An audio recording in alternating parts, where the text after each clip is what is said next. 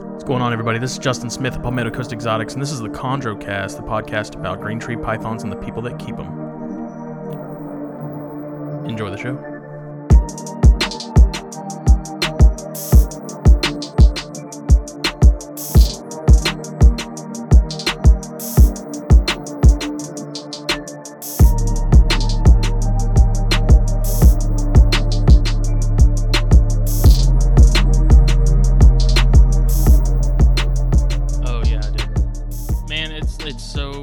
Strange. Like I've kept those two together for a hot minute. Never had a problem. I literally walk in front of the cage to unplug the lights because I do it all myself. I don't have anything on timers. Yeah. And all of a sudden, the females grabbed the male, wrapped him, and then realized, I guess, that he wasn't food, released him, and then I tried to like pull her out because she was on the ground. They both were, and it's just been it was a disaster. There was some bloodshed, and then they hit each other again, and so then I just pulled him. I was like, whatever, dude. I was like, y'all are done. Time out. Yep.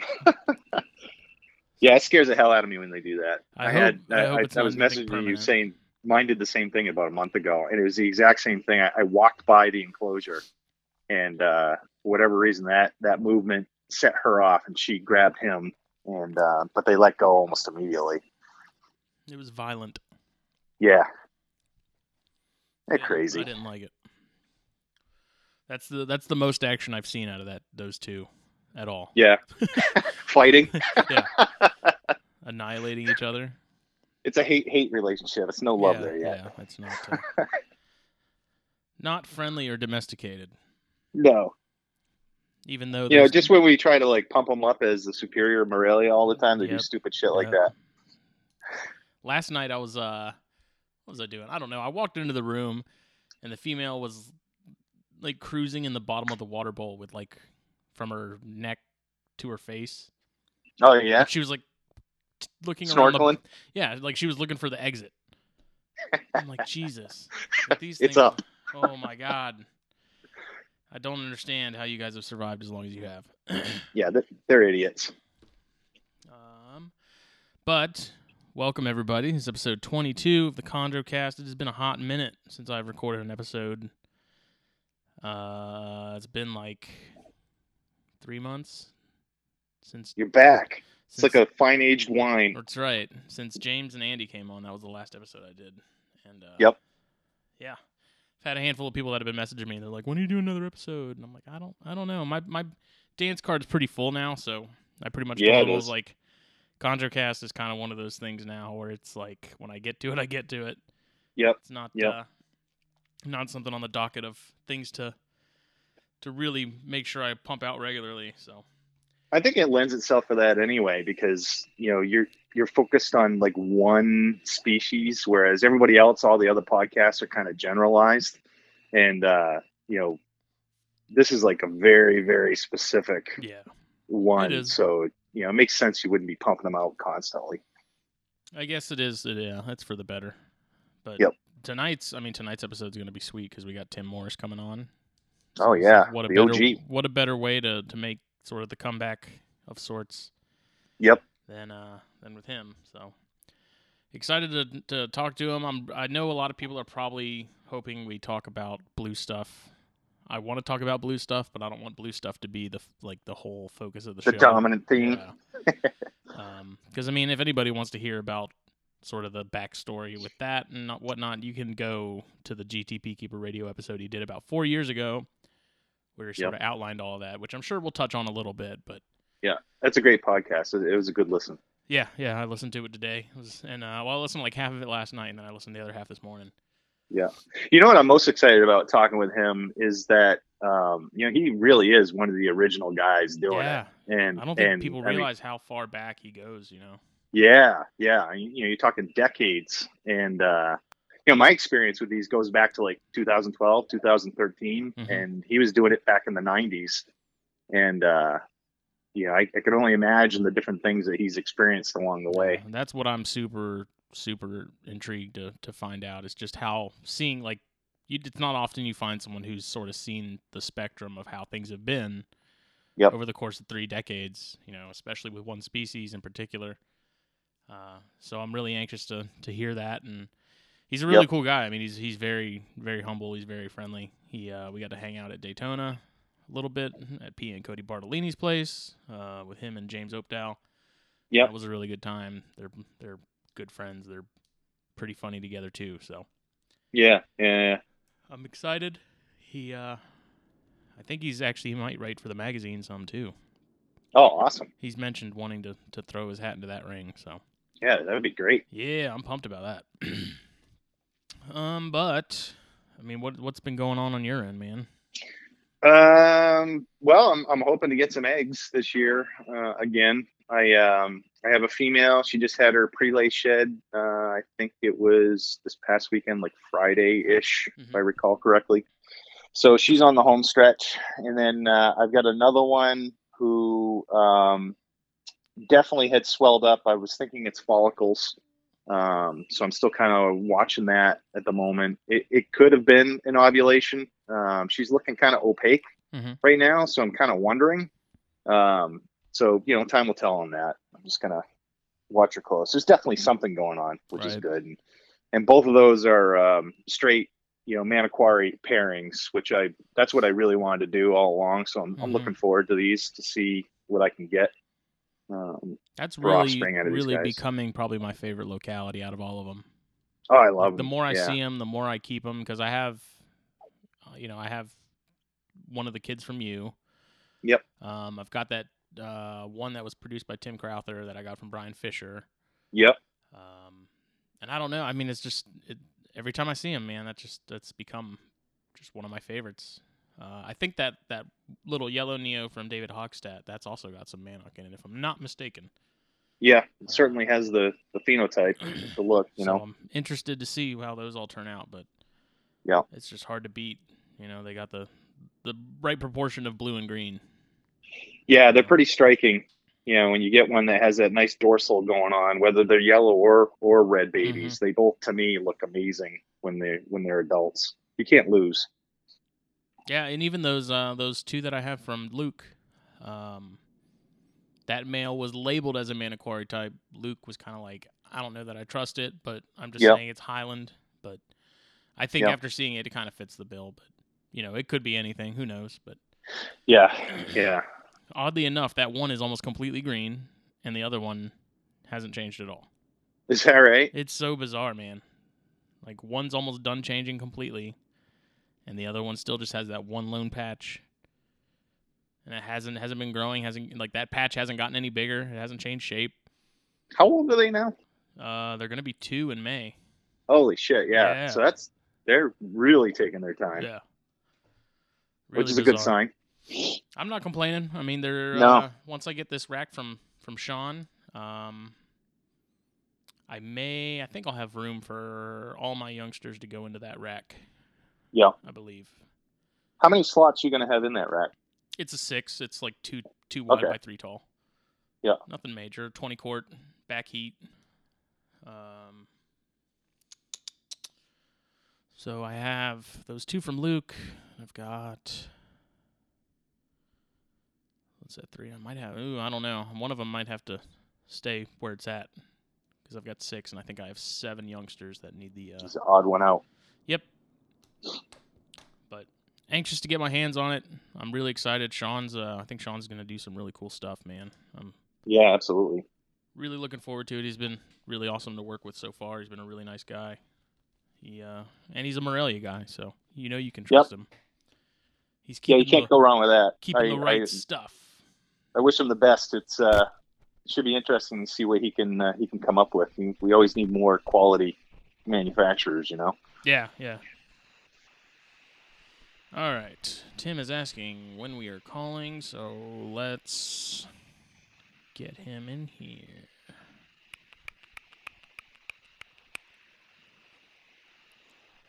Boop, boop, boo.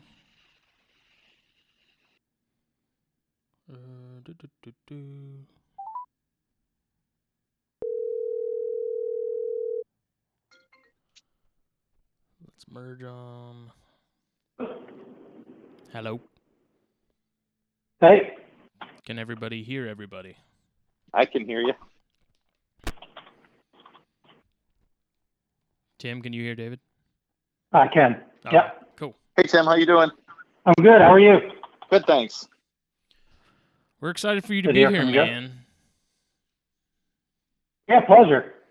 I'm pretty pumped. This isn't nearly as brutal because I spent some time with you at Daytona and stuff, so I'm kind of familiar, and it's I'm excited. It's gonna be good.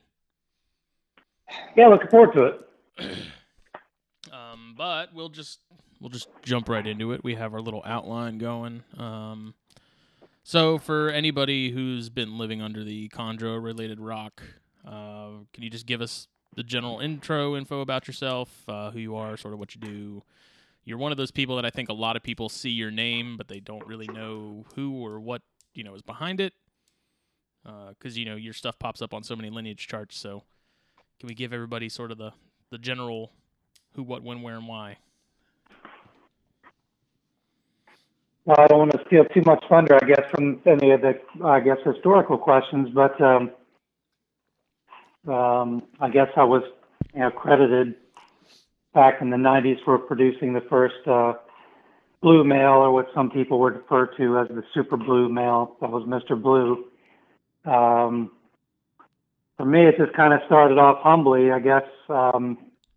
The reproductive husbandry of boas and pythons kind of sparked my interest into the green trees, and noticing a photograph or several photographs in there that were credited Trooper Walsh at National Zoo, and so I knew that was relatively close to where I lived. And my nephew Sean and I were kind of on a mission to go down and meet this guy to kind of see if we can make our way in, not even knowing at the time how much that he was working with them before then, which went back to the 70s.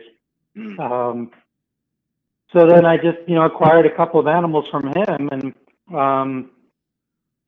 I basically, my very first breeding was just the only two chondros I have, was one that the Mr. Blue was hatched out of. So it was kind of a lucky draw in a way. There was I'm sure Trooper kind of had an idea that there was something going on. And again, I'm sure we'll talk more about that later. Mm-hmm. And so, from there, just, bred several more litters. Was fortunate enough to be involved in several projects with a guy named Buddy Getzker, who was into it for a while there. And a couple of other people. And then the Mr. Blue, I guess, legend, continued to live on through John Holland, who acquired the animal from me. I think it was about 1999. And he continued to work with others, including Trooper and I believe Rico Walder, on some breeding projects, as well as a couple of his own. And and from there, just kept breeding some. Was involved in projects. I haven't bred personally any chondros probably in almost 10 years. I've been involved with some breeding projects through my nephew Christian, and most recently through with Cody, with an animal that he acquired in a collection sale. Yeah, Cody, though, I haven't seen the ones that Bartolini's have in their Nido shed, but I've seen pictures. And those things are just incredible. Those are phenomenal animals. Yeah, I don't know what he has left either. I've been down to his place 3 times and have yet to really go. I think I peeked in there once, and that was about it. Mm-hmm. I was familiar with the animals that he acquired from Barry and Laura, but I wasn't keeping tabs on the ones that continued forward and the ones that perished. Mm-hmm. So what was your first green tree?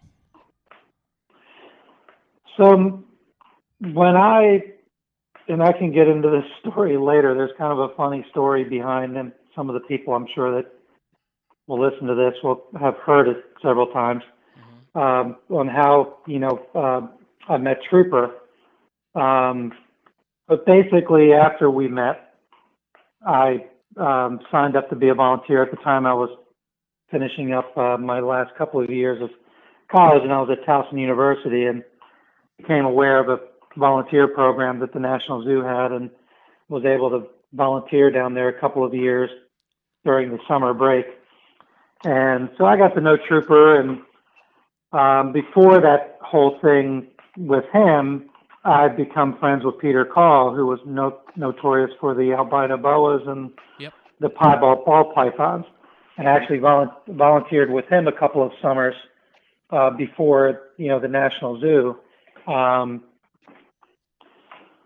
So anyways, I was aware of the Breeders' Expo down, which at the time was down at the Twin Towers in Orlando. And I remember one time sitting in the office with Trooper, and Trooper's an interesting individual. I owe him a lot. But at the time, when he was working at the zoo, he was kind of an enigmatic person. Sometimes he would greet you and say hi. Other times he would just walk right past you without saying a word. And I remember we were upstairs in sort of a lounge / office area at the National Zoo at the herp department. And it was probably July, and the Breeders' Expo was coming up, and I planned on going for the first time. And I was talking to him about whether he was going to be down there. And he said he's definitely going. And then I told him I was interested in buying chondros. He told me he didn't have any to sell. And he looked at me and said, well, I just don't sell chondros to anybody. And I was like, well, okay, whatever. I was like, I volunteered down here, sweat my ass off for 2 years, or 2 summers or whatever. So anyway, so we go down to Orlando. And of course, he's working with Eugene. Yep. And they had a whole table full of chondros. And my wife-to-be at the time, who also knew Trooper because he had a couple social things at his house, which he was known for, she goes right up to him and says, well, I hear you didn't have any chondros to sell. Looks like you got a bunch. And he just kind of grinned at her, And so we were planning to buy a chondro down there. And we didn't know anything about Eugene at the time, really. We knew of him. So anyways, we started looking over some of the chondros they had, and my wife-to-be, she liked the yellow ones. I liked the maroon ones. And Trooper, of course, steered her towards a maroon one, and of course steered her towards a somewhat larger maroon baby, saying it would be more likely to make the road trip back to Maryland than one of the newborns. Even though they were all quote unquote well established. And so we wound up forking out like $200 more, because the standard price back then was $750. Yeah. Back in the mid '90s. So we forked out like $950 for this bigger maroon animal that was born earlier in the year, back in February. So the following day, this was Saturday, we bought the one chondro. Sunday we were there, and Trooper had given me one. He kind of pulled out, and the travel containers that he would put his chondros in to take them down to Florida were these little plastic Crystal Light containers. Crystal Light was like this powder you put in water, make it drink like Kool-Aid or something, right? So I guess he repurposed those containers for traveling chondro containers. So he pulls out one of these containers, and he has the snake in it, and he said, I want you to have this, for all the work you've done, at the National Zoo, which was really the first time he'd ever really said anything acknowledging my work down there, or up there. So he gave it to me. He goes, I don't think it's going to amount to anything. It was a twin. Its egg mate died, but I know you'll give it a good home. Well, that animal turned out to be the one that people referred to as the legend male, who turned out to be the sire to Mr. Blue. Oh, wow. So that little snake that Trooper didn't think would amount to anything actually went on to sire, several, really good litters. And so anyway, so I had those two initially, and they were actually siblings. And unbeknownst to me, they were siblings to what also was known as the computer chondro and several other, notable chondros at the time. Mm-hmm. And then throughout that year, I guess the following year, I volunteered again the following summer, and the animals were growing up. They had changed color. It might have even been 2 years later, and I was talking to Trooper about possibly swapping one of my animals for one of his to try to get one from a different bloodline. Mm-hmm. And he wasn't interested in the male that I'd raised up, twin, who hadn't sired anything at the time. He was just under, or maybe just a little bit over 2 years old at that time. But the female he was kind of interested in. And so he had traded me the female he had sold us for $950, 2.5 years prior down in Orlando, for another female. Well, that female turned out to be litter mate to Joan Collins and to Powder, which was a very prolific bloodline of many high-end animals and blue animals. And so I didn't know that at the time. And he didn't know it yet either because, those animals were just starting to turn. But he was interested in mine because at that point he knew, I didn't know, but he knew that there was potential that line that the female I had, which was also the same line as the male, the computer chondro line, might have been potentially het for albinism because of the outcross Maruki that he owned from the Barkers that turned out to be a het for albino. Had sired something there was some bloodline that was common to both of those animals that could have gone back to the albino.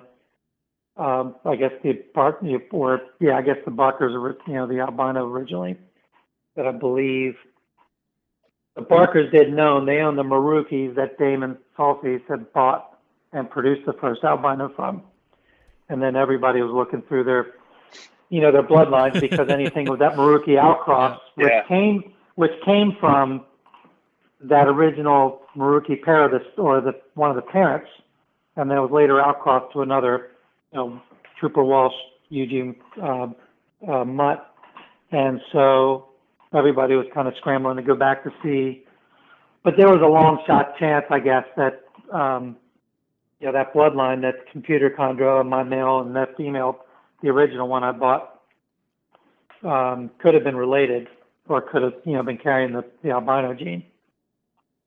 So that was really the first one. I acquired a couple of other animals from Trooper. One for, I think it was the following year, I graduated Towson and took a job as a teacher, and we had to go in for orientation early, like 2 weeks before the school year even began. So that kind of crushed any thoughts of going down to Orlando at that time. Yeah. So Trooper actually had me watch his house for that time and gave me a chondro for doing so.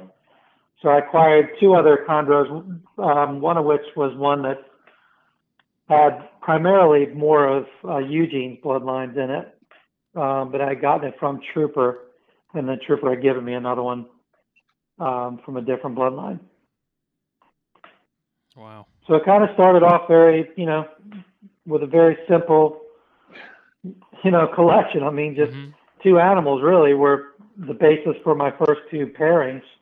The second year, I actually bred a male that my nephew Sean Stewart had gotten from, I believe he got it from Trooper. And so we bred that to my blue female the second year in 96, 97. Yeah, at what point did they get into chondros, though? Like, was it you got a handful, and then they noticed them, and then they got into them?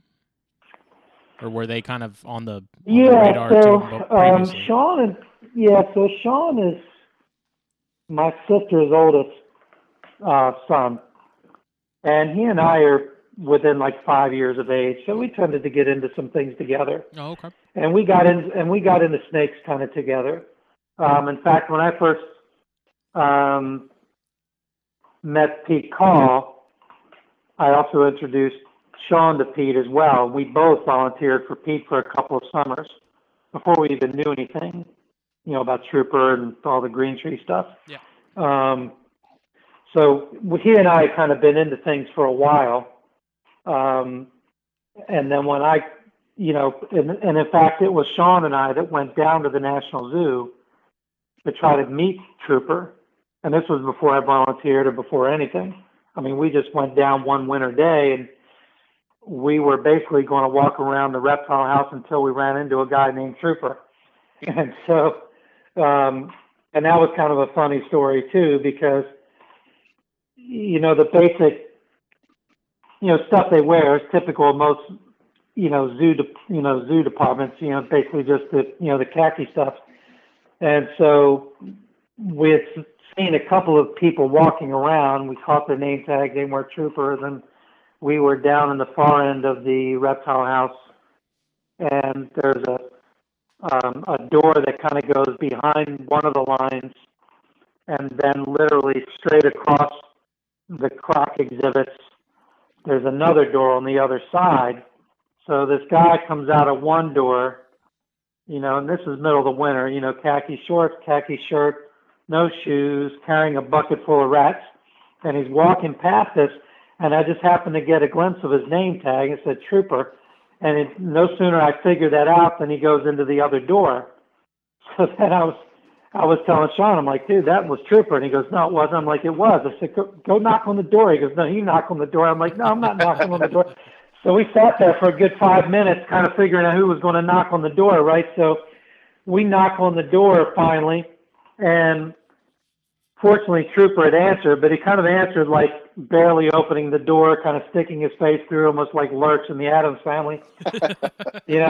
Was kind of like looking at us like, can I help you guys? And both he and I are both looking at each other like trying to figure out what the hell to say, right? And so he actually opened the door and let us in behind his main line, which when we were back there, he had many of his own chondros and the zoo chondros off exhibit in these holding tubs. So he's kind of looking at us like, okay, what can I do for you? Meanwhile, Sean and I are like looking past him, looking down the line, trying to see what cool crap we can see, So we had this, I don't know, maybe a half an hour conversation about things, and he was very nice to us, and very gracious. And I think it was at that point, that Sean and I both were just at that point addicted to it all. And then, then I wound up getting a couple of the chondros first, but then there was this pet store in Virginia, and I can't remember the name of it. And I remember we went down there, it was me, Sean, and a couple of other people for something else. And they had a green tree in there that was just yellow. And you could kind of see some of the baby markings still. Yeah. And they wanted like $900 for it. So we left there, and Sean was all jazzed about this yellow chondro, so he went back several months later. Baby markings completely gone. This thing's still lemon yellow, except for a green head. And so that became one of the first of the lemon, chondros. There were some out west with this guy, Gary Sipperly, and another guy who was working with these so-called lemon, lemon lines or whatever. And so he did a little research on it after buying it, and turned out that animal had come from Eugene in Florida. We never did quite track down the exact lineages that animal came from. But then Sean later sold that to Tony Nicolai, and that became, Tony got into high yellow chondros along with the emeralds. But Christian kind of got into it later on. He was living with Sean while Sean was going through medical school. And Sean at that point he was actually volunteering down at the National Aquarium, mainly for his passion in the poison arrow frogs. And so anyway, he acquired quite a collection of poison arrow frogs along with some snakes, including chondros. Christian happened to be living with him. At the time, Christian was into dogs and kind of got thrown into taking care of some of Sean's snakes when he wasn't around.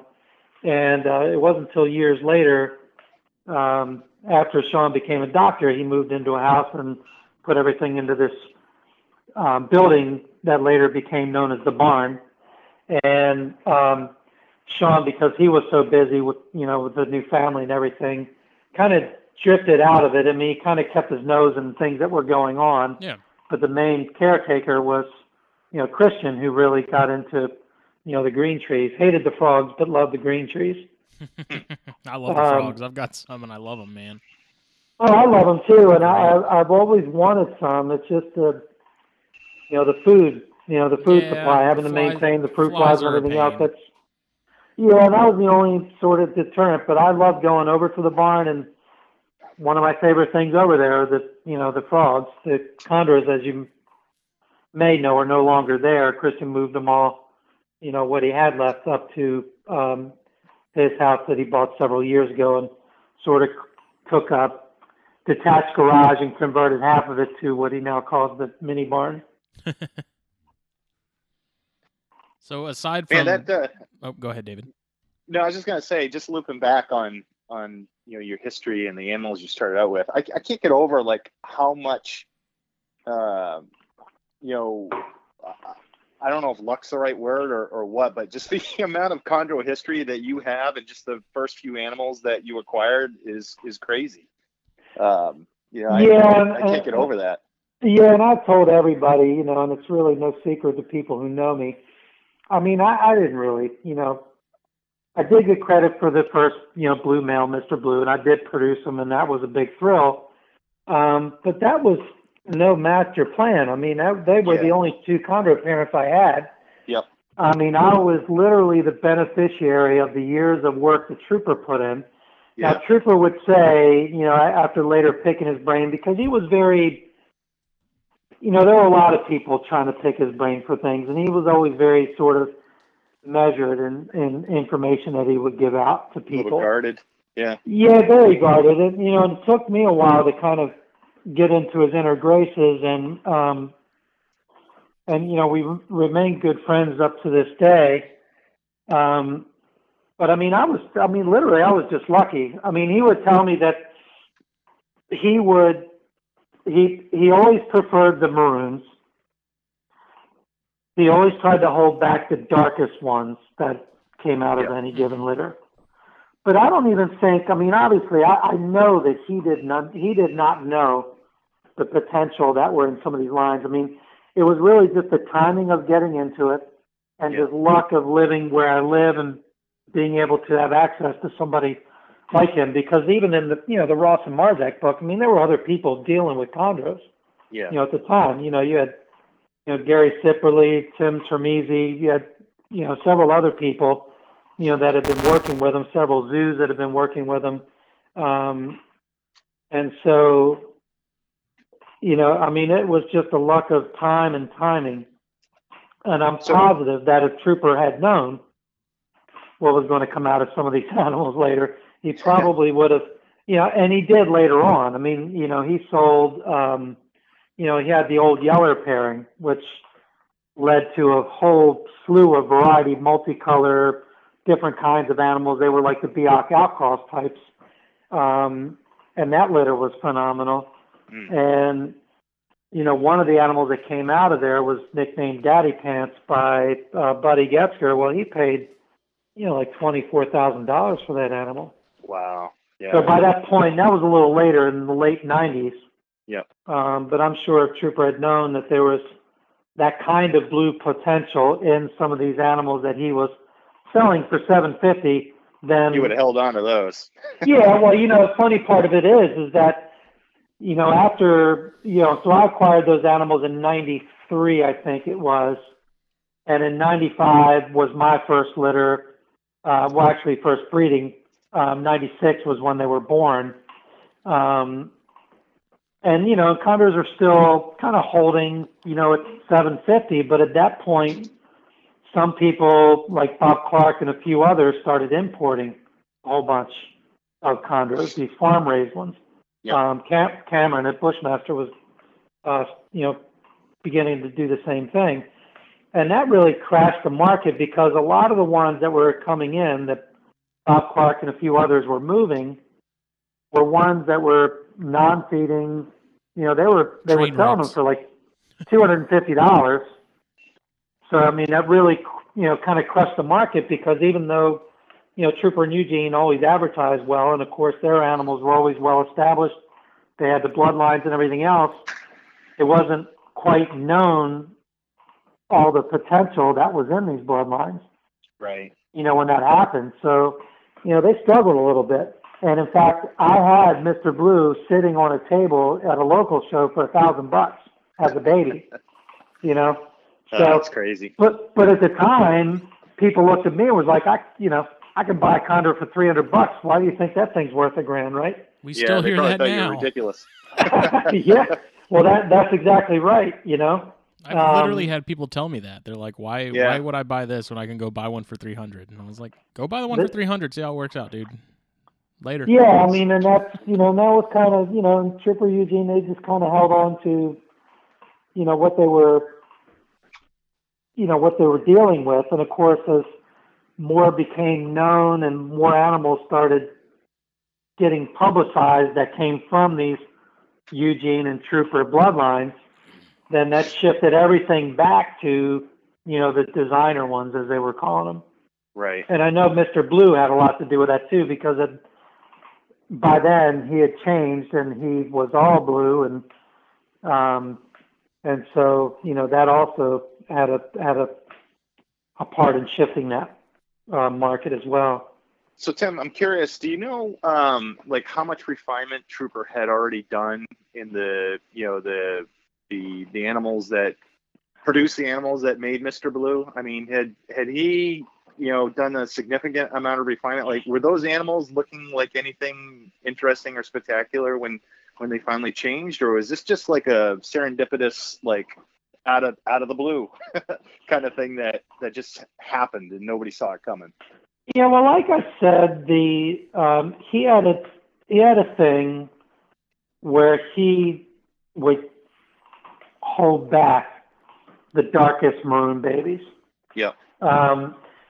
And, stretching my memory back, now I know probably the cornerstone or the keystone animals that were part of his original bloodlines, aside from all the different founders, which came from, legendary people like Carl Slytak. The main founder that got a lot of notoriety was Al Zulich's blue female, which was likely a hormonal blue female. And my guess is, and I could be wrong, but my guess is that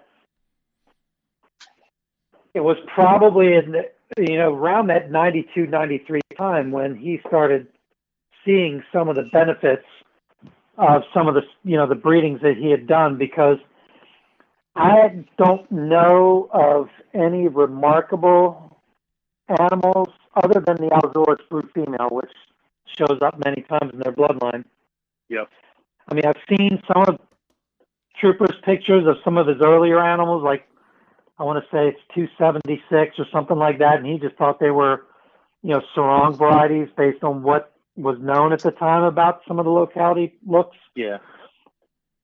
But I want to say it really was a few of the litters of that year, because it was the litter, literally, it was all around the early 90s that had that one litter. I mean, you had Joan Collins powder and my blue female that came out of that one litter.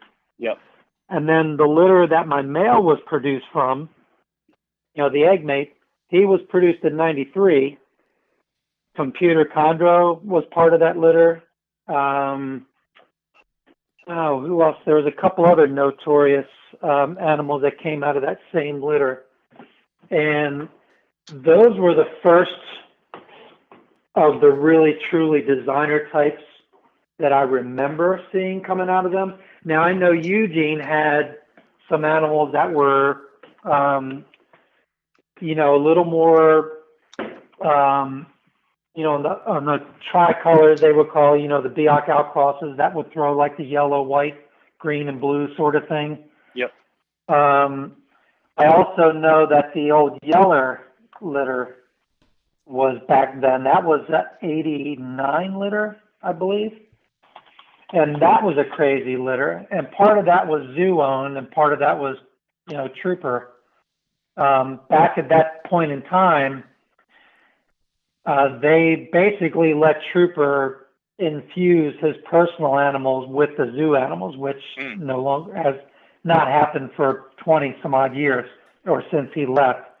So he had kind of a special arrangement back then with, some of the, some of the different bloodlines, the old Yeller one being the one. And I actually have several pictures, and I've shared them with people, and I think they may be out there somewhere, of several of the litter mates to old Yeller. And every one of them, and there's still an animal that's still alive today from that same litter. Wow. And what's interesting is I have a picture of that animal from back in 92, was it? I have to look at pictures and see. See if I can pull them up here. But it's interesting to see the color change because one of them was very, very gorgeous yellow, blue, green animal. And today, even though it's, a geriatric, it's largely green with some white and things like that. So. Now, do you think? So I would guess that old Yeller might have been the earliest of the, true sort of crazy looking designer type. Yeah. Yeah, designer types. But the ones that Trooper produced would have been that 93 litter that produced my male, and several others, and then of course the female litter that produced, or not the female litter, but the litter that produced, Powder Old Yeller, and the female that I later got from him. Do you think the whole dark maroon baby thing is something that's just carried over from Trooper's preference when it came to that? Like now, that's sort of the big thing. Like yellow neonates kind of get written off in a sense. They've been written off for a long time in Trooper's house. Everyone wants the dark red, like patternless. And I had someone asking me about it the other day. They're like, does the red or yellow thing really matter? And in my opinion, I've seen some reds that they looked awesome as neonates, but they turned out to be pretty standard. And then I've seen some yellows that same thing. You have really nice ones, and then you had some that just turned out to be green snakes. Yeah. Mm-hmm. Yeah, and that's what he would say, that the maroons go through a more dramatic and lengthy color change process. Right. Now, so I'm looking here. Old Yeller was produced in 91 with a litter of several other just very remarkable animals. And then the litter my male came from that produced Mr. Blue, Computer Chondro, which was also known as the Calico, chondro. That's what Greg Maxwell. Aqua Girl came from that same litter. So that was a pretty powerful litter. Then the other one was Joan Collins Powder. My blue female Pygar came from that same litter. And then a year after that, there was a litter he produced in 94, which was Old Yeller breeding. Old Yeller and Head. Was a couple of them I see. So one of the 94 litters produced the Blue Dragon Lady. Another one produced Lemon Girl and Daddy Pants. The Maruki Outcross was produced in 96. So too was Mr. Blue. So in that 93, 94 were some of the, I guess, more sort of special, litters that he had. Yeah. And did you have much involvement with Maxwell when he was doing his thing? Not much. I mean, Greg and I knew each other, would be cordial to each other. We really didn't do much together. We kind of had a mutual respect, even though, I mean, according to some people, he kind of, I guess, kind of dissed me a little bit in his book, as far as the blue chondro was concerned. Which I didn't, I mean, a lot of, many things in the book were his opinion. Right. And of course, Trooper would always joke that Greg basically wrote the book that he would have written, meaning that a lot of things that Greg did write about chondros and their history were really from his conversations with Trooper. Mm-hmm. So, but I'm thrilled that he wrote the book because it needed to be written, and I don't think Trooper had the time or energy to do that. So I think it's, definitely a good resource in a lot of ways, and a lot of great of the archival pictures from back in the day are there because Greg was careful to get as much of the pictures and information. In fact, a lot of people were going back to his website, which contained a lot of information about the bloodlines long after he got out of it. And what about Rico? Did you ever do? Yeah, I didn't really do much with Rico either. I mean, we knew, of each other, and we hung out sometimes. So we didn't really, do much. And then for a long time, he was just producing, kind of, I mean, for lack of a better word, just kind of run-of-the-mill chondros. And then he too started getting into, some of the designer ones as well, slowly over time.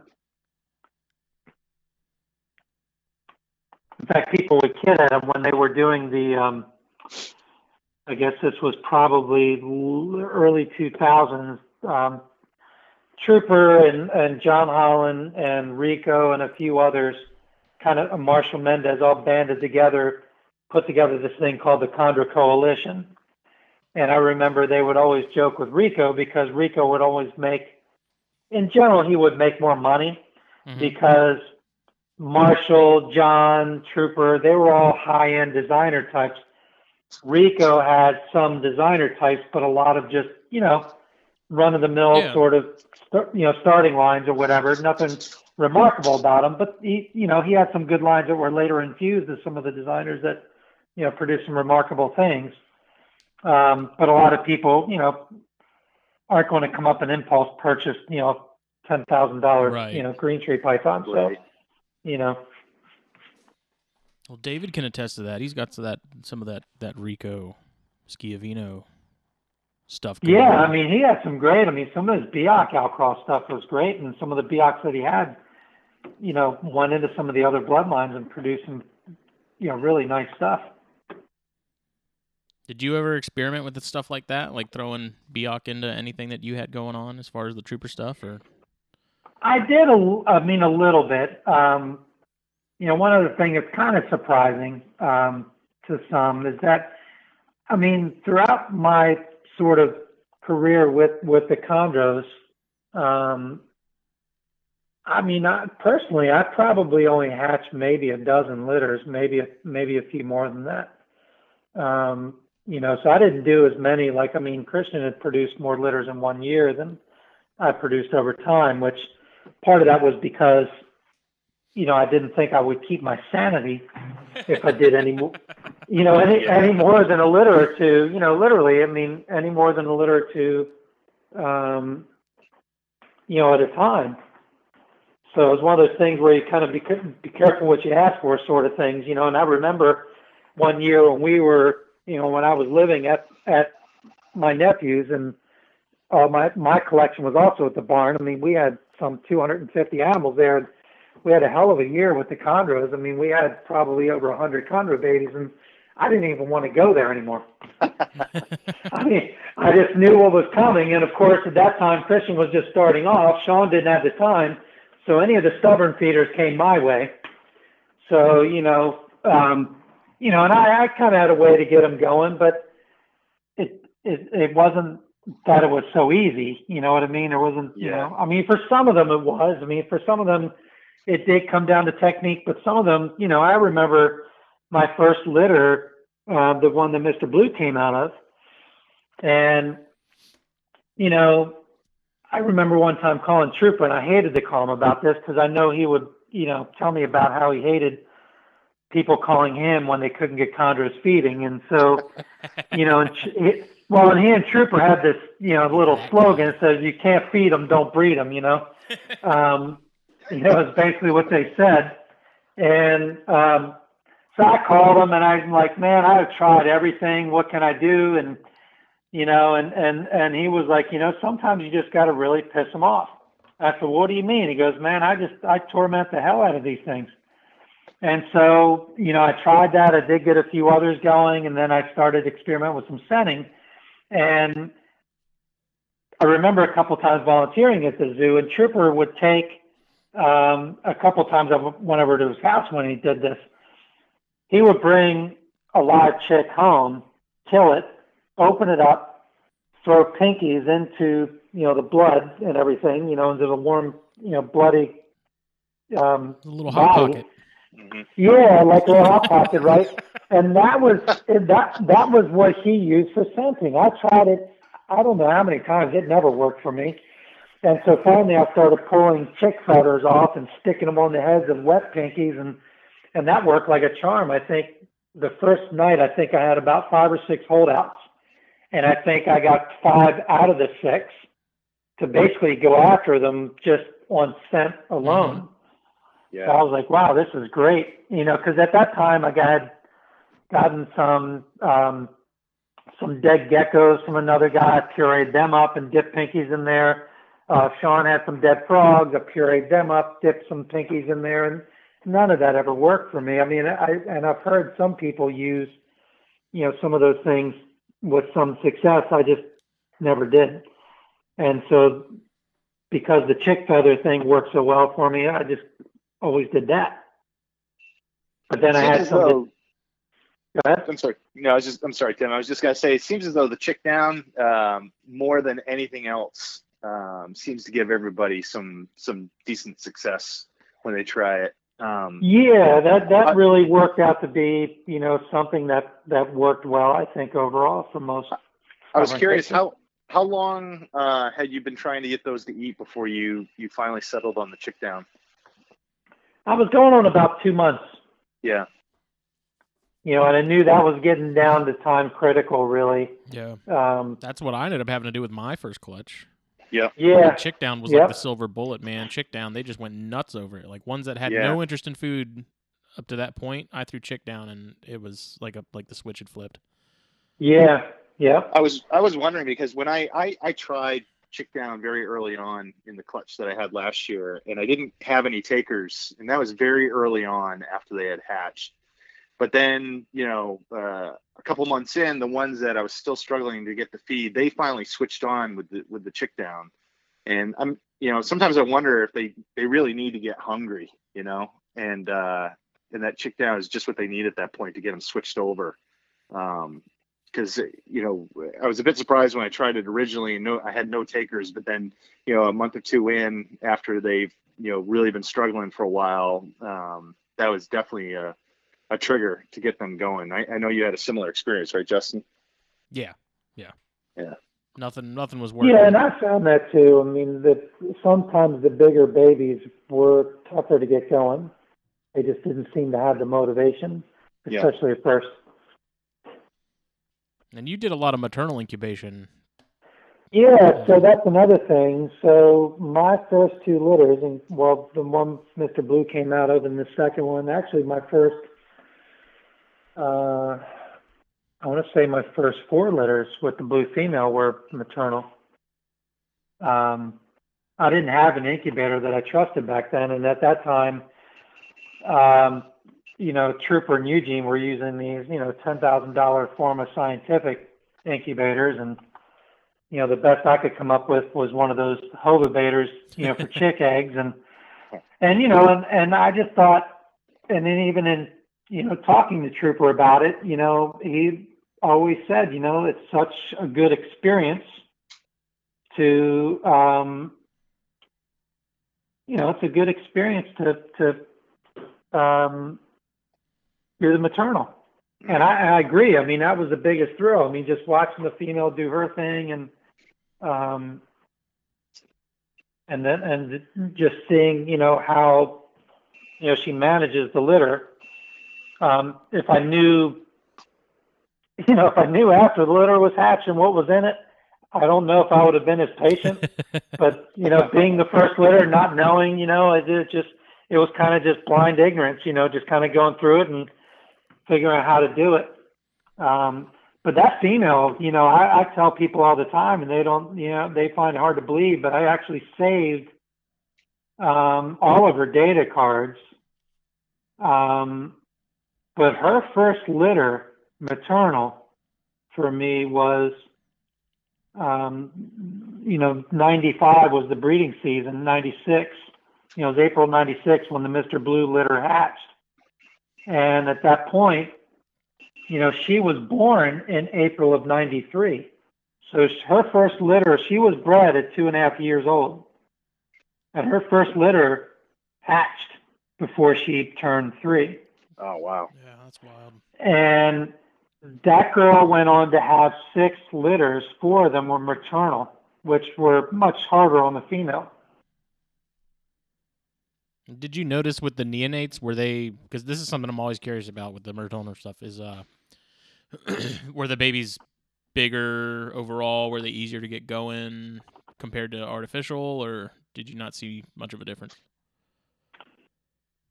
I mean, I didn't really see, much of a difference. And size-wise seemed to have more to do with the bloodlines, than than incubation method. I knew like the Beocs and the Beoc outcrosses tend to have fewer, eggs but larger eggs. Right. And the mutts that Chirper and Eugene had tended to have, bigger litters. I mean, my blue female, was it the first year that Buddy Getzker bred her to Daddy Pants? She has 36 eggs. Ooh, wow. I mean, we only wound up hatching, I think, 24, 25. But that was a big litter, and all 36 looked good. I mean, we incubated all of them, but then just lost a few. Tim, when you set the mom up for maternal incubation, what kind of ambient conditions did you set her up in? Was there anything special that you did for that? Yeah, so, and this is probably stretching my memory a little bit. I know I have somewhere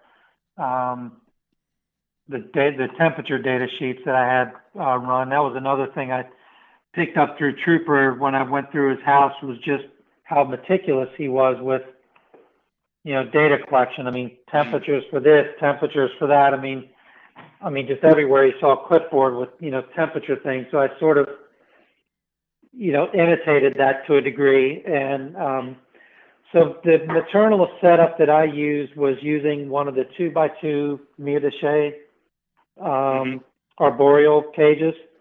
And back then I didn't use, heat panels I don't even think were around. So I used the infrared, like the ZoomEd infrared heat lamps. Yep. So now the Mieux cages were kind of interesting the way they were built. They put the main ventilation as a round hole in the top, but it was in the center. Yep. Which kind of sucked in a way because, you would have preferred it to be on one corner. Right. To kind of set up a thermal gradient. But there was in the middle, so I would always push the heat lamp as far to one side, that opening as I could without melting the plastic, So basically the maternal setup was, I had like one of these smaller rough tote boxes. I still have them downstairs. They're maybe 10 inches long, maybe 5 inches tall, 5 inches wide kind of thing. So I put dry sphagnum in that. and then put that on one side of the cage. Everywhere else on the floor of the cage, I had just soaking wet sphagnum with a heat pad underneath of it, like not inside the cage, but under the cage. Yeah. To try to drive up the ambient humidity. And then I still had the heat lamp, and I think it was like a 75-watt heat lamp. And, Trooper kind of helped me along with that. And basically he, was kind of helping me along with the temperatures and everything. Basically said, don't let the ambient temperature get any higher than 80. You want the female to do the work. And after a certain point, the eggs are going to start generating their own heat. So you may want to turn it down to the mid to upper 70s. And so basically that's what I ran 24 hours was, I think the warmest area was maybe 80, cooler side. And most of the cooler side was where that tub was, probably 78, 77, 78. I can dig up all the temperatures at a thermometer probe inside the box as well. And his big thing was, keep it as humid as you can, but you got to keep the sphagnum in the nest box dry. Yeah. Okay. Because otherwise female will get blisters, the eggs will start going bad, that kind of thing. Right.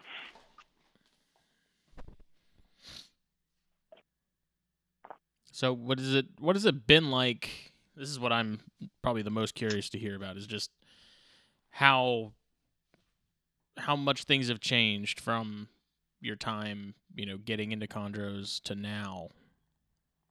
Obviously it's much easier to learn things about them. You don't have to, know the right people or anything like that. Like now we have the internet. You can know anything you want to know about anything. So sort of what's it been like just watching everything sort of evolve and change and switch from the days of word of mouth to forums to now like Facebook and that kind of thing? Well, there were a couple of forums that started back, I don't know when Greg started. It wasn't actually Greg. It was, what was his name? Brian Phillips, something Phillips.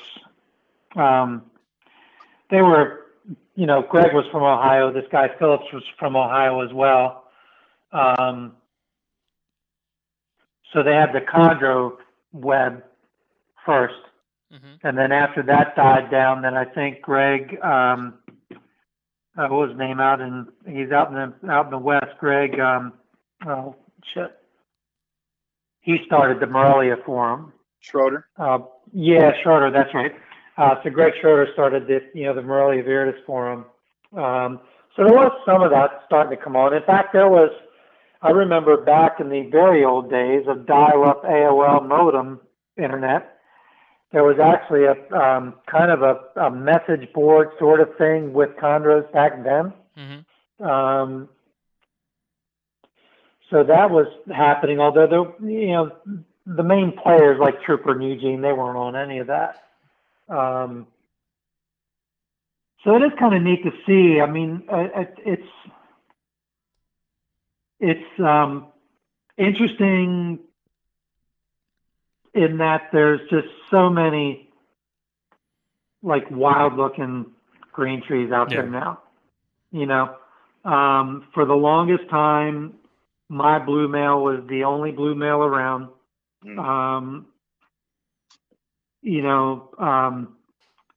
there were many that have been produced or are around now.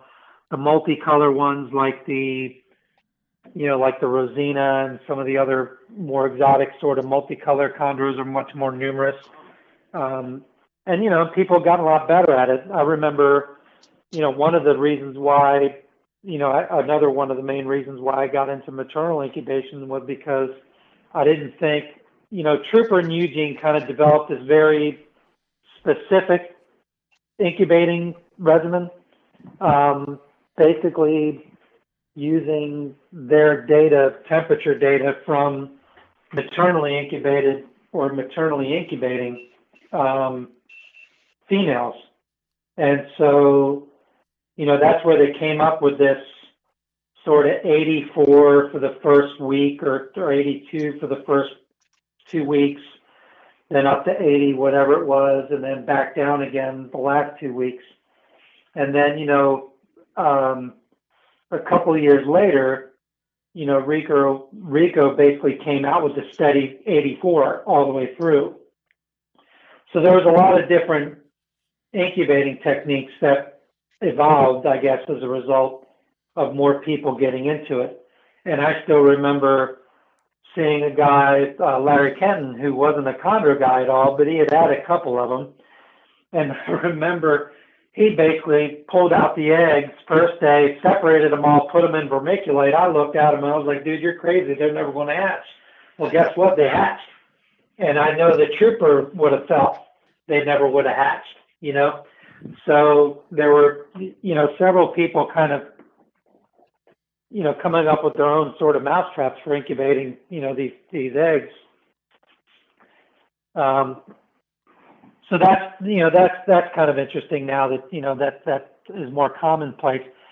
One of the sort of disappointing things, I guess, for me, is I really, and everybody I've ever talked to, I've always encouraged them to try the maternal incubation at least once. I mean, to me, watching an animal do something that they would do in the wild has always sort of been a thrill. And just watching the mom do her thing is amazing to watch. And so I don't see where, too many people, if any, that I really remember seeing have done too much with maternal, incubation. Mm-hmm. Yeah. And in part because, I get it, if you're paying, 10 or 20 grand for a female, you're not going to, it is a lot more, it's a lot more reproductive stress. Yeah. Although I tell them, look, my blue female did 4 maternals and 2 artificials and 6 litters, and you just don't see that anymore. So, one of the things I do wonder about is, and I do see that there's a lot of new blood being infused, but for whatever reason, I don't, not that I keep my finger on the pulse of the chondro community as much as I used to. I've not heard of too many, females, or really any females that I know of specifically, that had that kind of, production. Yeah. And when you did maternal on her, were you giving her a year off after, or was it back to back? Yeah. So, she was given, a year off. At least I think I did. I'm pretty sure I did. Well, I'm pretty sure I did 1 year. I'll look back here and see. I'm pretty sure I did, but I may not have for 1 year, because I remember there was a year. In fact, I think there was a year I went back to back with her, because when I sold the male to John Holland, I sold it to him with the stipulation that his first 2 breedings would be back to the mom, basically the blue to blue thing. Mm-hmm. And so he agreed to that, and I think they did go year to year. That was 99 and 2000. So, that probably was back to back. And how are you? Well, I guess before we get into that, what are you keeping now? Because you said you haven't bred in about 10 years. What kind of made you decide to not breed after a certain point? Yeah, so part of it was I just kind of shifted my focus to a couple of other animals, and the other thing was too, I just I saw the market was getting rather saturated with really nice stuff, and so I just guess I kind of just let other people do things. And like I said before, as good as I felt I was at getting chondros to feed, I hated it. I mean, to me, it's like being an accountant during tax season. I mean, you just dread it. And, it's not only the feeding thing, but it's the prolapses. I mean, it's all, the stuff. And now you got Nido on top of that. So, so, I mean, part of it was just I kind of got into other things. I got lazy. Of course, I went through, a divorce to around, 07, 08. So there's some life changes, which, kind of resulted in, different focus for things. Like I said, and the funny thing was, I just, had several animals at the time with several other people. So I was getting animals back out of, breedings other people were doing. Right. So I felt like, to me, I would rather have 3 or 4 litters where I've split it with somebody, where it's really just 2 full litters, than having 2 full litters, from one pairing, just to have, different things to play with. Yeah. But, the annulated boas have been something I've been working with for a while, and finally 2 years ago, I was fortunate enough, for 3 years now, to get a litter out of the pair that I have, and then followed that up with another few babies this past winter, or, past fall. So they've been a lot of fun. Frustrating in a little bit in that the litter sizes have been small, but the babies have been just phenomenal. And out of 6 babies, every single one of them took a thawed, frozen, pinky from day one and never looked back. So, can't say I blame you there. So that's been kind of fun. Yeah. So how many? But I did. Say again. Go ahead. I was going to say, but then again, when Cody bred a male of mine that was produced by a pairing I did with Christian, I did take 5 of his stubborn feeders. When we split the litter up, I took 5 of the stubborn feeders and 1 established feeder. And how many how many chondros are you keeping now? So right now I have, in my house, I only have 4. I have 1 male that's up with James. Actually, I had a female up there that just died. And we kind of figured she would, but we took a chance on, trying to breed her again. And then I believe that's about all I have. So rather small chondro collection, if you even want to call it that.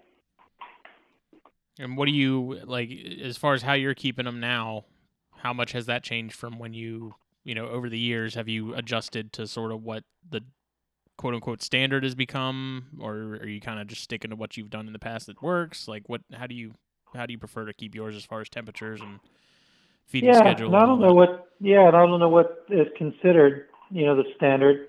I did back in 2008 shift from the Dia de Chez cages and bought some of the Jim Sharphorn cages, and that's what I currently keep, the chondros in. I still believe, a part of me believes, that the Dia de Chez with the heat lamps are a better setup than the PVC cages with the heat panels. I just thought that the heat lamps, kind of irradiated the heat better on the bodies of the animals. It was more spot heat, right? But I think it was a better heat. But I did, I don't even think I ever bred chondros in anything other than the Dia de Chez cages that I had.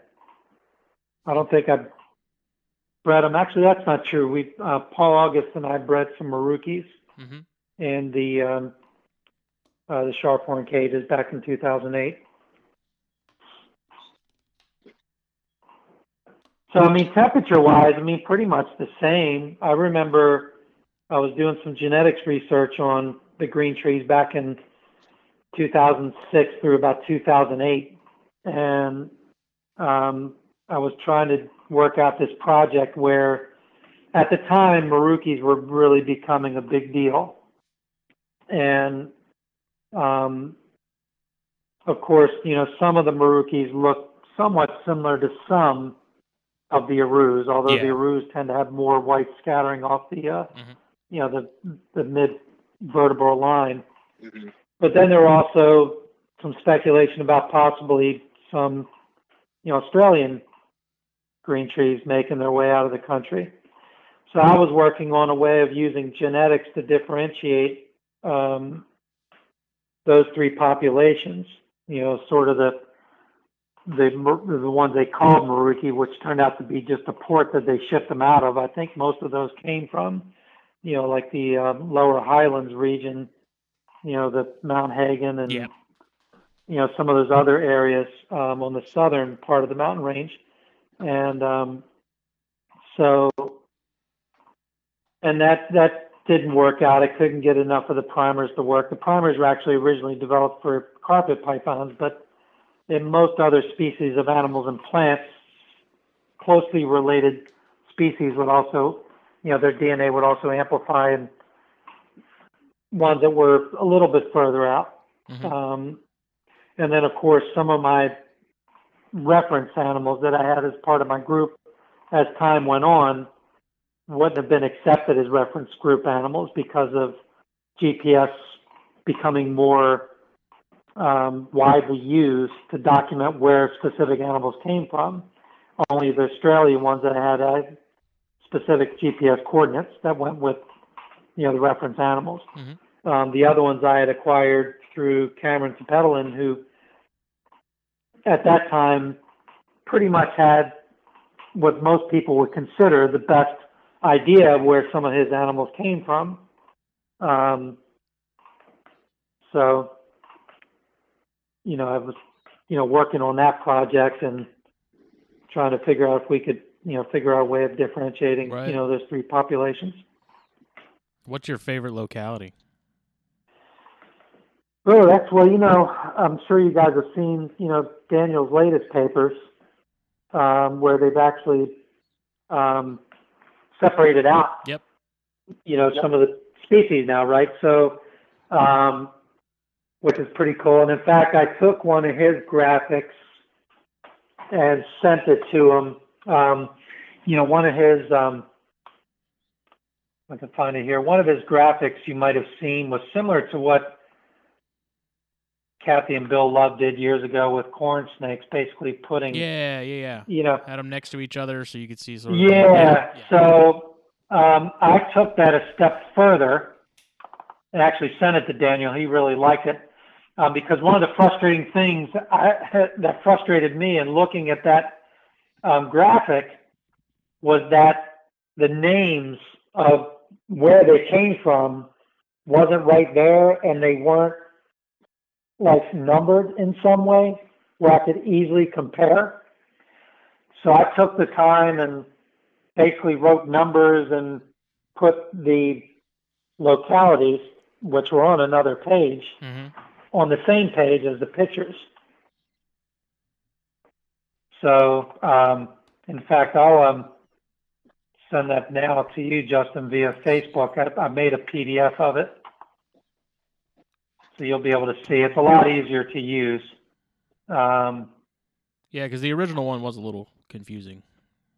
Well, yeah, I don't know so much confusing. It's just hard to put it together because, the names of where they came from was on one page, and then they weren't labeled in any way. So I took the time to kind of go through and do it. So Daniel actually liked that idea. So let me see if I can find this here. Is that me and David were talking before we called you about how we're both becoming very fond of Manox. Manoquaria are becoming our favorites. And they seem to have produced a lot of really, I guess, more along the blue side of things. And unfortunately, many of the earlier ones from Trooper, I mean, there's no tissue samples to do any DNA type of test from some of the earlier founders, which would have been really cool to do. Yeah, I was really interested in that. Yeah. Because now you can, with Daniel's studies, I mean, I'm sure you could probably even send them to Steve Donnellan, who's the guy in Australia that's doing most of the genetics work that Daniel has used, and also some of the stuff that before him, David Wilson had sent along. So, so that was, that would have been cool, but unfortunately not, nobody foresaw that back then. So let's see, this was PDF. Here we go. Justin, I'm just sending you this PDF now. Okay. So this will be hopefully I find it to be an easier thing to look at as far as, a sort of a supplement to Daniel's thing. Let me know if it I got it. is not readable or not. But you'll basically see what I did. I just put numbers over each one of the ones and then put their localities with those numbers right above it.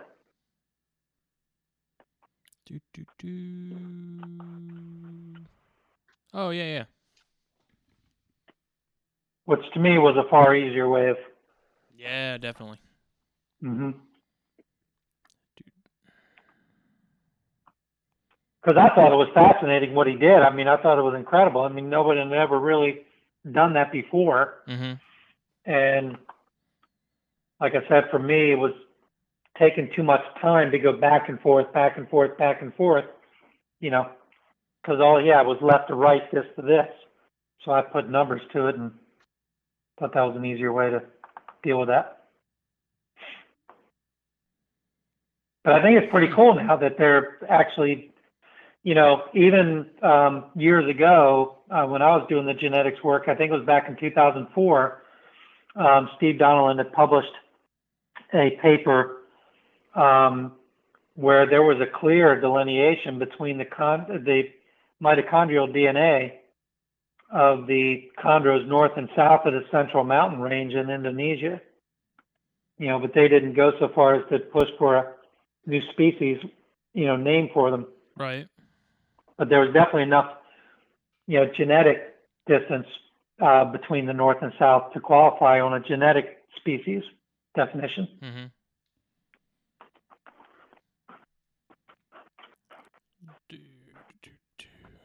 And what kind of? I know you've talked to Bill and Buddy about the whole sort of rat versus mice thing, and it sounded like you kind of did a little bit of both.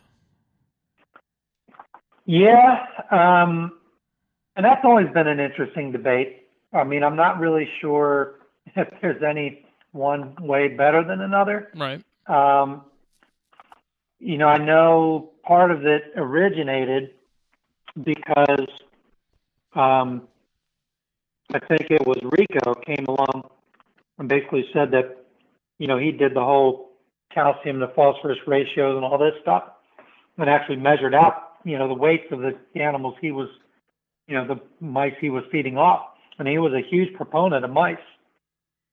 But I also know Trooper was a big proponent of feeding as large of an animal to these things as you could. In fact, my blue female, I'm looking right now, she was, let's see. Well, she was less than a year old before she started getting her first, she was about 11 months before her first small rat. Oh. And to be honest, I was feeding her from there. I was basically just going what Trooper did. So when I acquired her, I acquired her in August of 1994. She was hatched in 93. I mean, I went right from there to medium rats and fed almost exclusively medium rats to her. Huh. Yeah, it seems like everyone's just like terrified to do anything larger like that. Mm-hmm. Well, Yeah, but afraid of that prolapse. Yeah, and adult prolapses seem to be a lot less common. Yeah. But who knows? I mean, that's the only thing that maybe I can explain the reason why she had 6 litters, 4 maternal. Mm-hmm. Because that's a lot of reproductive stress. Yeah, you kept her pretty beefed up. Well, I guess. I mean, I was just feeding them along as Trooper would, Again, I was a new keeper and there, as you said, there wasn't as much information. There wasn't as much opinion rolling around out there. And nobody's going to question Trooper. I mean, he was, king. I mean, so too was Eugene, at the time. So I'm looking through some questions that were sent to me earlier for you. 2 of which came from one Cody Bartolini and one James Opdow. So who knows? Like, get ready for some tomfoolery from those 2. Yeah, I'm sure some off the wall stuff from. But Brian Fisher wants to know if you ever produced any pieds. He said you had pied balls. He said you had some pied balls at one point and you couldn't get them to breed. Yeah, so I did actually. Yeah, I did manage to do that. And in fact, the reason why I couldn't get them to breed, as it turns out, is I was trying to feed them at my house when I was married. I didn't keep any live food, so I was feeding them thawed, and those balls didn't feed consistently on that.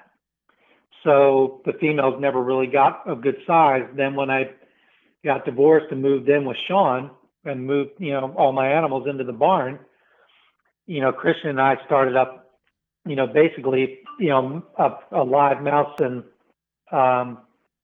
live mouse and rat colonies. And when I started, with the live rats on the fall pythons, the females grew like crazy and bred the following year. And then, let's see. Cody says there's a legend of Tim Morris walking into a bar with an erection and there were no survivors. He was wondering if that's true. Yeah. Well, yeah. So maybe at a well-known Melrose bar. He also said, is it true that the skateboard legend Tim Morris once had a threesome with Paris Hilton and Lindsay Lohan on Molly? Yeah, no. I think that's maybe the BMX. I think that's the BMX legend Cody Bartolini. How did you get involved with James? With James Otto? Yeah. Because watching y'all at Daytona was a trip, man. Say again? I said watching you 2 at Daytona was a trip. Oh yeah, we're a lot of fun together. So James, and I don't remember how he found out about me, but he had bought an animal from me. I want to say it was out of the Daddy Pants Blue female pairing that Buddy Getzer and I did. And so there was also this big chondro gathering at this restaurant here in Maryland called Hunan Manor. It was the Jurgen Fest. I don't know if you remember hearing about that from this guy Jurgen as a Van Spergen. He's in Netherlands, I believe. He was an old chondro guy. Mm-hmm. And so he had come over to the States, and we agreed that we would have this big party for him. So anyway, James and a friend of his came down, and that was the first time I met him in person. And James was already stirring up the shit. He was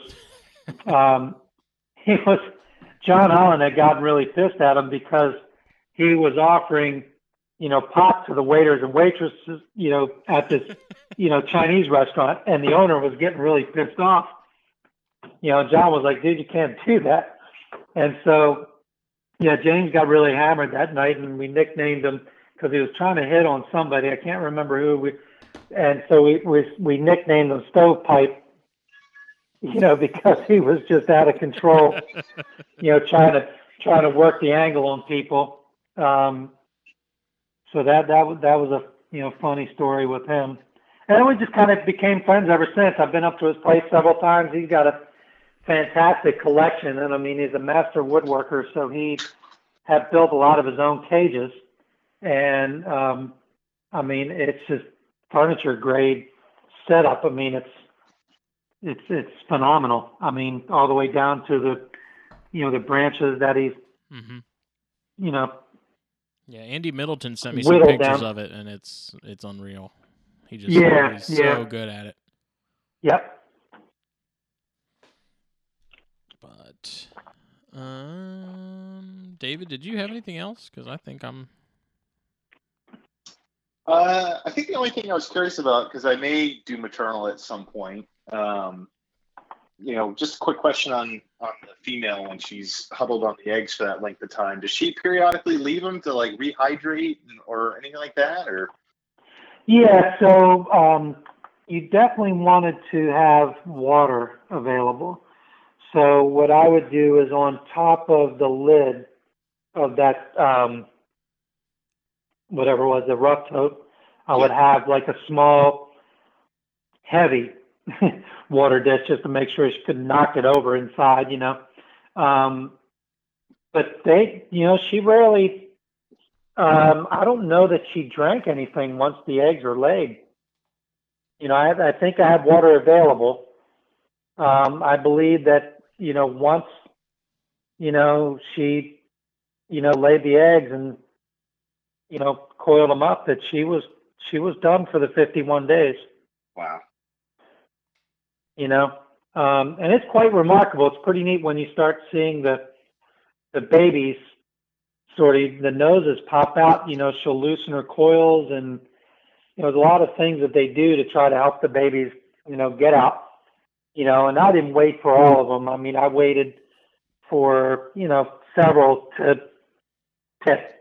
And then, I pulled her off and then separated because I was concerned about the eggs that were towards the inside of the beehive. Yeah. Right. So,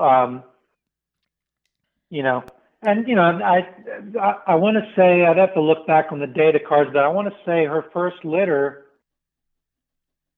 I had, I don't know if I have it written down here. It must have been the next data card.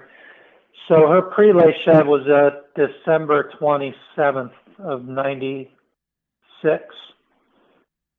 And I believe she had, I had 27 eggs, and I think I hatched out 17, I want to say. But I'd have to look and see. So I didn't have, 100% hatches either year or any of the maternal years, but, I did manage, there was at least 2/3 to 3/4 hatched. And was it more nerve-wracking when you switched to artificial, where you were like, Well, for me it was, because, like I said, prior to, like now, where there were more incubation sort of regimens, Trooper and Eugene were using Forma Scientific incubators, and, I think it was around the early 2000s that AV Incubator started coming out with an incubator that seemed to work pretty well. They were using, the big igloo containers or igloo coolers, and those incubators worked pretty well. And that was probably my better artificial incubations happened with one of those. I mean, I did try artificially incubating one litter that the female got off of. I don't think it was the blue female, it was another female. And they just all crashed. Oh, that sucks. But you didn't have that happen a lot, though, right? Where the female just sort of abandoned? Yeah, not really. I had an Aru once that laid eggs in the nest box, laid from outside the nest box, coiled around some of the ones on the outside, had some outside the coils. So she was kind of a mess. I had a blotched female that her first litter, she laid in a water bowl. Nice. So they all died. So the second time I bred her, I took the water bowl out when I knew she was getting near. But aside from that, the blue female always was good with her eggs. And I think she was the only one that I did maternal with. The other ones, I did all artificial. But a couple of them would have had to have been artificial, like the Aru. She, she had eggs in the nest box, out of the nest box, and so he would have been forced into, artificially incubating at least some of them. And had that female bred before, or was that her first time? That's a good question. I want to say that was her first litter. That was a really nice-looking wild-caught Aru that I picked up down in Daytona, probably around 2004, and she wound up producing the year I was at the barn in 2008. I want to say that was her first litter. Well, sounds like David is getting further than I am when it comes to breeding this year. My pair is doing nothing besides apparently biting and wrapping each other like they did tonight. So. Yeah, it's tough. I mean, that's goes back to one of your earlier questions as far as. I mean, I was just lucky. I mean, I had 2 chondros and they both bred, and I mean, even blue male aside, just having that kind of luck. I mean, looking back was, quite remarkable, I guess. And did you guys ever? But again, I don't think it was anything I ever did. I just got lucky. Right. But did you guys, as far as like the earlier days, were you guys doing any cycling, or was there food cycling, or was it just kind of like keeping together and whatever happens, happens? Yeah, no, I mean, there definitely was cycling going on. In fact, I had tried to breed a couple other things, not chondros, but a couple other animals prior to that, where they were basically in my bedroom. And it wasn't until I had an apartment, and we had gotten a 2-bedroom apartment. 1 bedroom, we basically just made a snake room. And it wasn't until we were fairly regimented with the daylight cycles and, a little bit of nighttime cooling, that we had had any success really. But there are people now that do all the right things, cycling wise, and still, I mean, James has a really nice F1 Biak of mine. He just can't get the breed. And I had a similar experience with a very nicely striped Maruki back in 2003, 2004 that belonged to my nephew that we just couldn't get the breed for no reason at all. But then you had other animals like Trooper's Maruki Outcross. That thing would breed and eat at the same time. I mean, it never went off feed. My Legend male always went off feed for 2 or 3 months. But that Maruki Outcross never skipped a meal, throughout the whole breeding season, and would just breed he was a very prolific breeder. These things are a mystery. Yeah, they definitely are. And there's a lot of different ways. I still recall the conversation I had with Carl Switek, because I was asking him about where some of these so-called Marukis were coming from. Because he wrote that book. What was it? Green Python Country, or something like Green that. Python Country. Right. Yeah, it's an awesome book. Unfortunately out of print, but I did actually manage to get a hold of him and talk to him for a little while. He swore up and down that every one of us are keeping chondros way too warm. Mm-hmm. He was telling me about some of these higher elevation chondros where he was measuring rainwater temperatures in the low 40s, the high 30s. And these things are just sitting on a branch somewhere. Yeah, I mean, you think about Boelens and stuff. Those are way up there, and those are. That's right. You're not going to be keeping those warm. Yeah, and even Trooper was always of the mindset that you could cool these things down even into the 60s if you wanted to, so long as you gradually gave them some warmth. The next day, and if you look at the reproductive husbandry book, that's pretty much the temperature regimen they they kind of promoted with all the boas and pythons. Mm-hmm. Cool them down, but then warm them back up the next day, kind of thing. Yeah, that's what Casey Cannon does with his Brettles. He'll cool them down into like the 50s or even lower than that at night, and then during the day he brings them back in, gives them a hot spot, and then just repeats. But Brettles can also handle anything. But again, I mean, I still believe to this day that, in my opinion, and I even believe this is, well, maybe not entirely true, but in my experience, I mean, I swear by the setups that are using like the heat lamp versus heat panels. Mm-hmm. Now, I know, Christian's had phenomenal success with heat panels. So, I mean, that may or may not be anything of significance, but, I always felt that, that the heat lamp just kind of gave a better sort of ray of heat, more concentrated, focus. Yeah. Yeah. And it gave the animal sort of, more latitude, in my opinion, to help me anyway, create more of a gradient. Mm-hmm. I know John Irby's talked about that. He does his heat panels. I don't know if he does all of them or if he just does some of them, but he has his heat panel mounted in the center of the cage instead of on one side. Yeah. And that sort of, I guess, improves the gradient by giving him more options as far as being able to get away to the, the cooler ends. Right. And again, it just, one of the other things that Trooper always ingrained in me too was, try not to lock yourself into any particular protocol or regimen. Mm-hmm. Mm-hmm. He was always the mindset, and I still think to this day, like Steve Irwin, Trooper had sort of an innate sense of understanding these animals.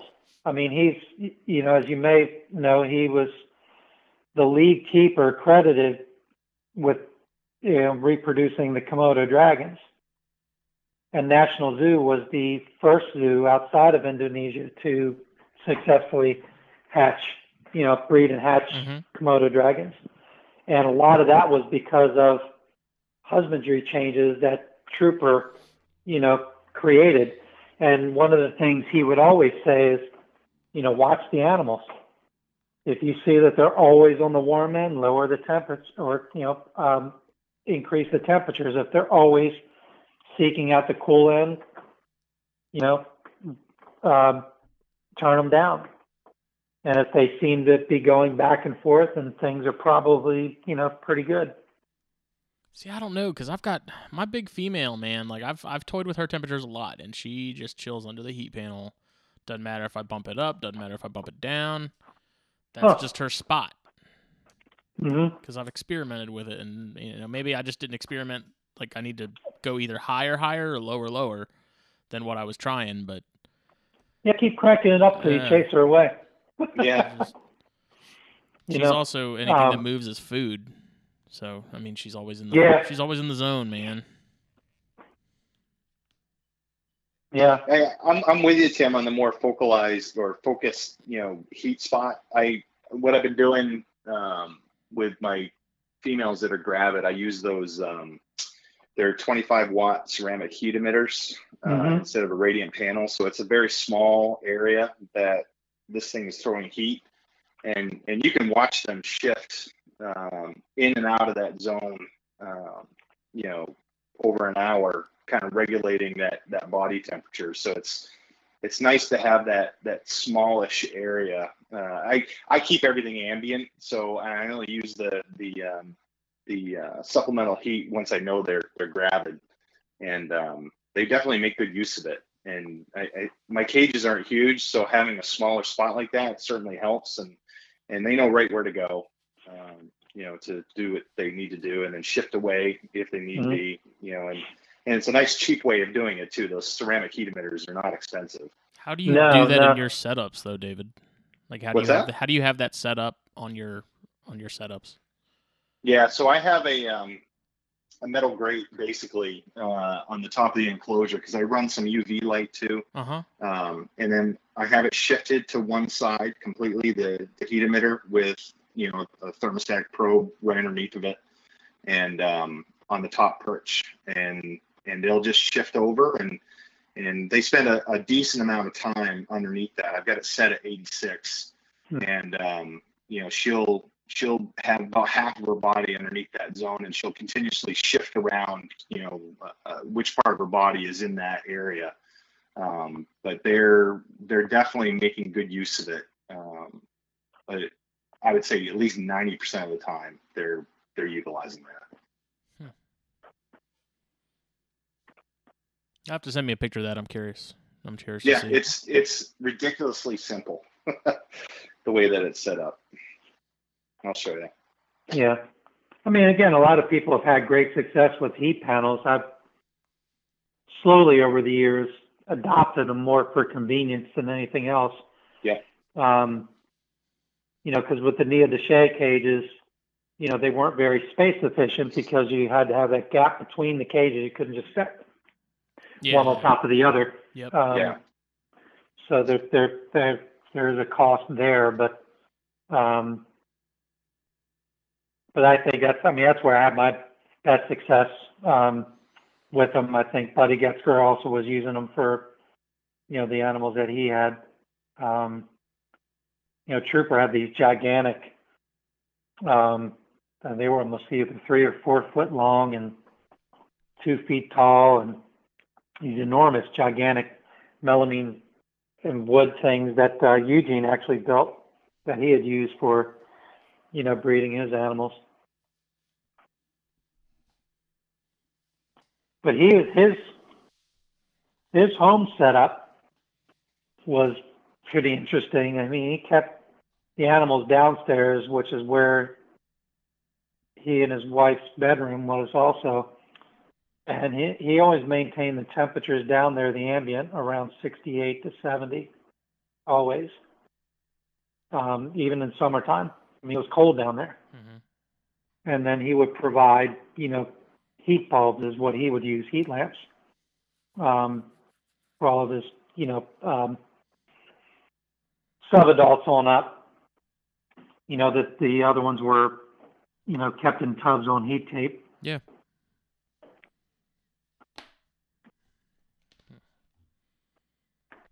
Cool. Well, I believe we have everything covered. Oh, wait, Brahms must have dropped out. Dang it. Brahms, are you back? I am. Didn't even know you Somehow left. dropped out. I was like, who's calling me? I don't know what happened. I was just about to wrap things up because I think we've covered everything we wanted to cover. Yeah, this has been a great call. It's been a pleasure talking with you, Tim. Yeah, it's been a pleasure, kind of going back through, through the time and, talking about some of these things. I always feel like, I guess in a way, even though I'm not as much into the, the chondro end of the snakes anymore, I've done a few other podcasts over the years where, I've kind of, along with a few others, have kind of at least helped sort of bridge, the new and the old, sort of keep the historical stuff, going, because there's a lot of, good historical stuff out there, especially with, some of the designer lines, and a lot of, useful information. A lot of people just getting into it wouldn't necessarily know anything about because, some of the resources for these things have, kind of disappeared. Yeah, things are definitely scattered. It's kind of hard to find a concentrated source of this info, because I was trying to do a little bit of research on Mr. Blue and things like that, and it was surprisingly not very easy to dig up just through simple Google searching. It made me wish that somebody would put together like a Wikipedia page just for like Mr. Blue and all that information. It'd be a great source. Yeah, well, if you want to send me your email, I mean, I've put together a couple different things, and if there's any specific information about any of the animals or even some of Trooper's animals, I've got pictures of, like I said, I've got pictures of many of the, and they may be available elsewhere too, but I know I was the original source of them because I had a friend at the National Zoo I became friends with during my time volunteering there. I had him take pictures of all these old Yeller sibs at a time when, you know, it was in Trooper's personal room, which nobody went into. But Brian went in there and took pictures of all these. And so I've got, you know, some of those pictures as well. And, you know, some other ones of various times when I was, you know, at Trooper's doing miscellaneous things. And of course I have all the lineages and things like that still. So, you know, any of that kind of information, if I think about it, you know, you guys, I'm sure, will be down at Daytona again this year. I could, you know, over the summer work on, you know, the catalog of the different lineages I have, print them out, and, you know, because you guys would probably get a lot more use out of them than, you know, I would these days. Well, Billy and I are talking about doing an all chondro issue of the magazine sometime later this year. I want to say like maybe May-ish. Okay. And I know Mark Hager's talked about doing talking to some people about collecting some information as far as like where some of the bloodlines originated, like the calico stuff and lemon tree and all that. But it'd be really cool to have something like that as far as the basis for the blue stuff and yeah, absolutely. Stuff, so we'll have to coordinate that. And even just some oddball things, like I said, I've got, you know, scanned copies of, you know, my blue females data cards where you can see, you know, the litters, and I mean, just, it's crazy. I mean, I look back on it now and think, you know, and I wouldn't even raise a chondro like that, you know, now. You know, just and some of these rats I was feeding her were legitimate medium rats. I mean, they weren't small rats. Cat. They were legit medium rats that you're feeding like, you know, nearly full-grown boa constrictors, right? So, but that's the way Trooper did it, and I was like, I guess that's just the way you do it. Yeah. And there wasn't until many years later where, when Rico came out with, you know, his sort of, kind of informal study of, you know, the phosphorus calcium ratios of, you know, baby mice versus, you know, what was it? There was, you know, like weanling rats versus small mice and things like that, you know. And so making the case that, you know, there's a better ratio in the mice versus, you know, rats. So, so that was interesting, you know, that whole debate. But by that point, you know, I'd already, you know, raised and bred and did all that stuff, so I didn't really feel the need to change. Although I do think I did not feed as heavy. You know, I think that blue female was probably about the only one. And they were big snakes. I mean, my blue female, Powder, and Joan Collins, they were legitimate 5-foot monster snakes. I mean, that was a crazy litter that he had. And I don't even remember some of the other snakes that came out of that same litter, but, you know, you just don't, I mean, I have not seen things like that since, you know, and we didn't even measure them back then. I don't even know. They were probably 2 kilos. Jeez. Wow. I mean, I don't know. I mean, I just guess. But, you know, you consider a snake that big that you're feeding medium rats to, they're pretty hefty. And they didn't look disproportional. That was the odd thing. You know, they looked as they should. So, Justin, I just sent you another thing that I just kind of put together years ago that isn't complete by any stretch, but it's just kind of a designer green tree lineage archive. It just kind of puts together some of the, you know, green trees that I knew of or know of, and some of the, you know, more, you know, glamorous siblings that were also part of the same litter. Oh, awesome. Yeah, we usually try to keep it to a certain number of pages, but I'm pretty much going to tell Billy there's no limit when it comes to chondros. I'll make that thing 120 pages. I don't even care. Someone Make it a bonus episode. Exactly. Someone wants to put something in there. I'm like, hell yeah, throw it in there, man. I'm not saying no. Yeah, yeah. I mean, even just what do you call it? What the hell? Like a scrapbook of just miscellaneous, things that Yeah. you wouldn't know existed or whatever. Like data cards or random pictures of some of Trooper's earlier stuff or whatever. So unfortunately, Trooper's health is waning, so I'm sure he probably wouldn't, have anything to add. And the other unfortunate part, the last time I did spend time with him was probably about 2.5 years ago. And he was kind of in transition, but he had mentioned that down in the basement of the house he was in were several boxes, not just one, several boxes of old pictures and all kinds of stuff from back in those days. And I was just itching. I was like, any day I'd be happy to come in here, clean it out, go through it, whatever you want. So as far as I know, they still exist. Now that I'm thinking about it, maybe I'll hit them up again and tell them I want to come get them. Yeah, preserve them, man. I mean, it might be one of those situations where it may require him to sort of,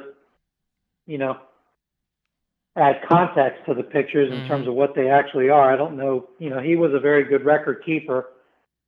But of course, this was long before digital images and everything else. So, so I'm not sure how much he would remember. I mean, he's forgotten more things than I'll know. But but even now, I know he's just been out of it for so long.